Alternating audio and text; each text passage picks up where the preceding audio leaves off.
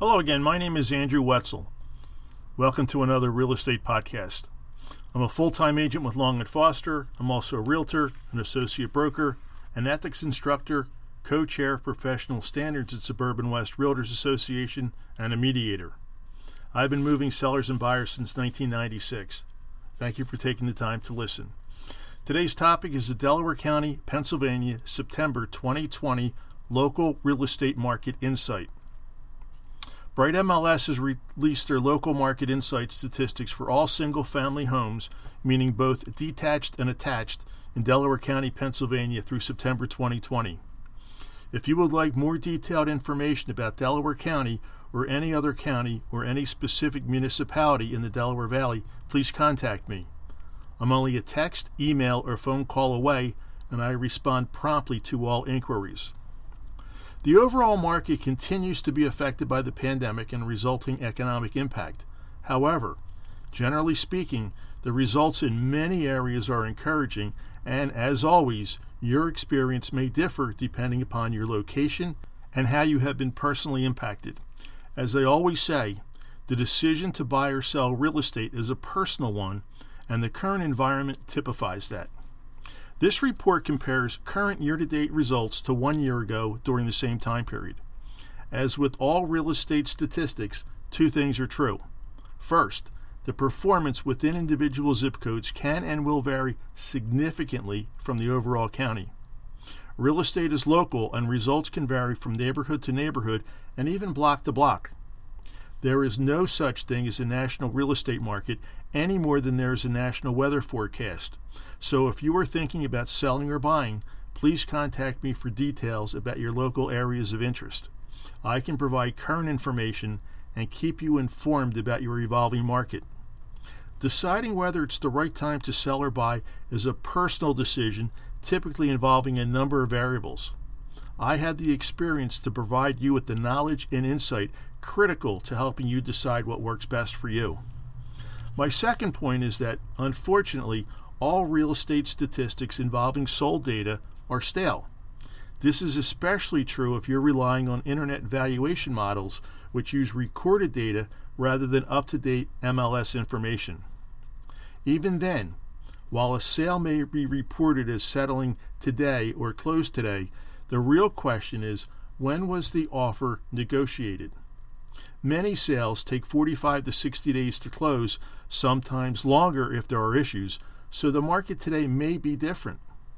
Up-to-date information, even if not perfect, is important. As far as the statistics, there were 6,417 properties listed for sale through September 2020 compared to 7,370 listed through September 2019, a decrease of 12.9%. Low inventory levels are having a major impact on real estate markets in many areas, with many buyers competing. There were 4,893 closed sales through September compared to 5,296 through September of 2019, a decrease of 7.6%.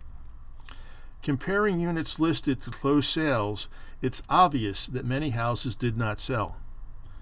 The median selling price through September 2020 was an even $250,000 compared to $230,000 through September of 2019, an increase of 8.7%.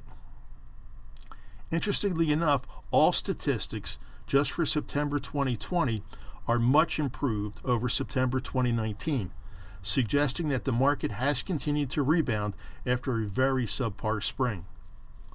Again, these numbers vary throughout the county. The underlying data show a wide range of results in all categories among the 49 different municipalities in Delaware County.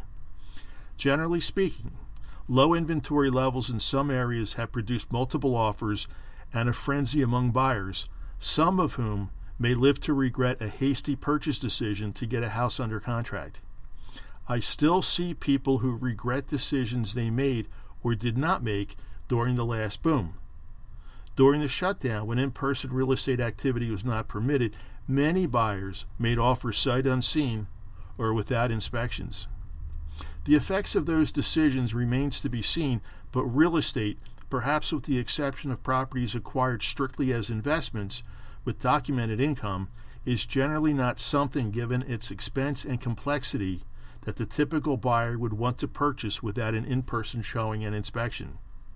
Technology, however advanced, has its limitations. What about the properties that did not sell?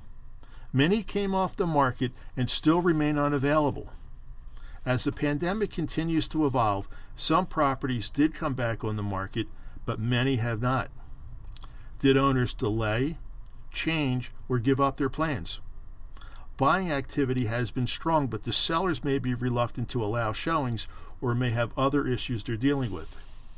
My main concern is whether people are making an informed decision or reacting to what they think is happening in the market. As always, some opinions are just that. For example, I am sitting on one of 5 auxiliary property reassessment appeal panels in Delaware County, and to date my panel has heard over 600 appeals by owners questioning whether their new assessed value assigned to their property is realistic or not. Many who purchased their homes during the past few years are telling us that they overpaid for their homes, and they are questioning why their assessments are being based on what they actually paid. It remains to be seen how people buying this year will feel going forward. Buyers and sellers need to do the same planning and preparation that buying and selling has always required. Anyone looking to sell or buy just needs to understand their local market and decide how to react to the pandemic as a variable that was not here last year and hopefully will be gone in the near future. The reassessment adds another dimension of uncertainty as far as what your tax rate will be going forward. As always, the effects of buying and selling remain for years. I tell my clients that I cannot guarantee that their house will sell if it's on the market, but I'm fairly certain that it won't if they take it off the market. Anyone trying to sell now may have less competition and more offers to consider. Buyers may have more competition and fewer houses to consider. Hiring an experienced, trained, and educated professional is more important than ever. Despite any pandemic, every house will not sell. Houses may get showings without generating offers unless buyers think they are priced within the range of their perceived worth. Most property listings whose contracts are canceled or allowed to expire have asking prices considered high for their market, and/or they were poorly marketed, meaning that some buyers and agents may not have even known that a property was available to look at or purchase. I have recorded a blog and a podcast on that very subject based on 2 very recent experiences, one with the seller and the other with the buyer. Some buyers may even make a full price offer just to control the process, only to have remorse later as inspection results are revealed. Of course, this may well depend on the ratio of buyers and sellers, so there's more to this than raw statistics. If a market has a lot of inventory, some buyers may not be willing to look at houses priced high compared to the rest of the market. Why try to negotiate a price down when other similar properties are available at more competitive prices? Many sellers open to negotiating their price will never get the chance. I would be happy to discuss that further with you if you like.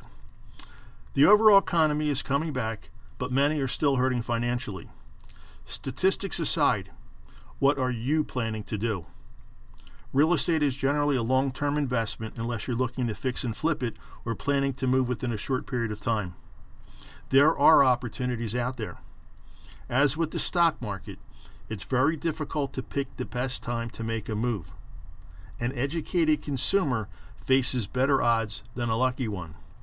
All you can do is get the best available information, determine what's in your best interests, and then start the process. Again, as I said earlier, I'm a phone call, email, or text away, and getting started is easy once you take action. If you want or need to sell any type of real estate now or in the future, whether you tried and did not succeed before or are doing it for the first time, it's never too early to start the planning and preparation necessary. Please do not wait for what you think is a better time or the best time to start. Buyers look all year long and can only see and buy properties that are available. Again, thank you for listening, and as I always like to say at the end of my podcast, there is no time for inexperience, empty promises, or false expectations. hire wisely. We are not all the same.